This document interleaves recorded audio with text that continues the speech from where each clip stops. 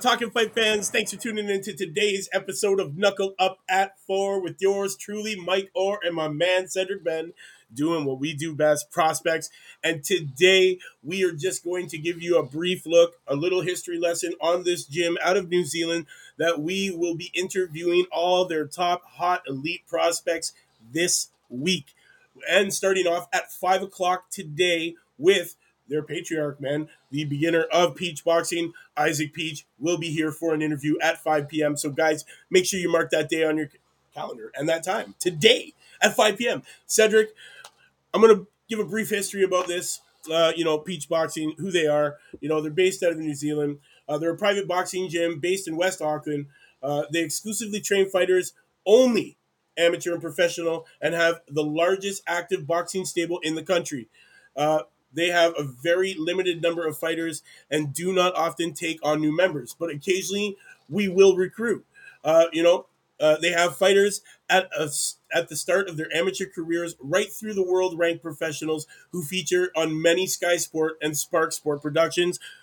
One of them is Miyamoto. We've talked about her. She's a good friend of the show. I approached her and asked if she would, approach Isaac and ask if he would like to do this and get all his prospects interviewed this week.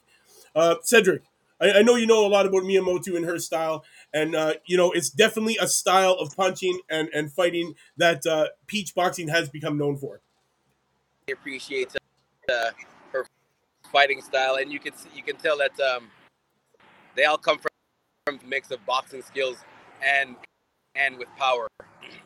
I got a chance we got it a couple of times and really studied her fight, so we have a lot of knowledge on her. I know all the rest of them are good, especially if they're coming out of that stable. They're good. Like it's, they're good just for the simple. Sorry for the loud noise. But still undefeated. The most accomplished boxer.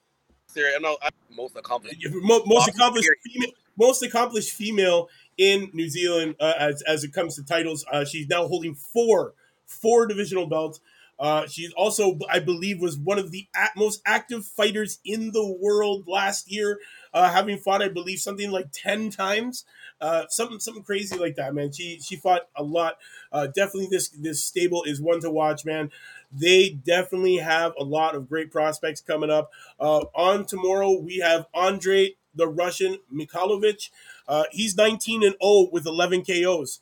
He's only 24 years old, man, and he's going to be in here in the studio tomorrow with me and you, Cedric, to talk.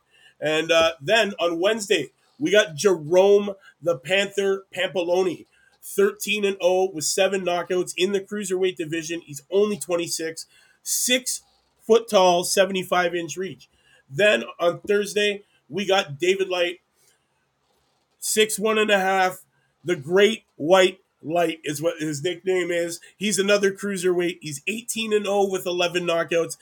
And then on Friday, we are going to have their female Erin Walsh, who we recently just did a profile on. I think it was a couple of weeks ago, didn't we? I believe it was.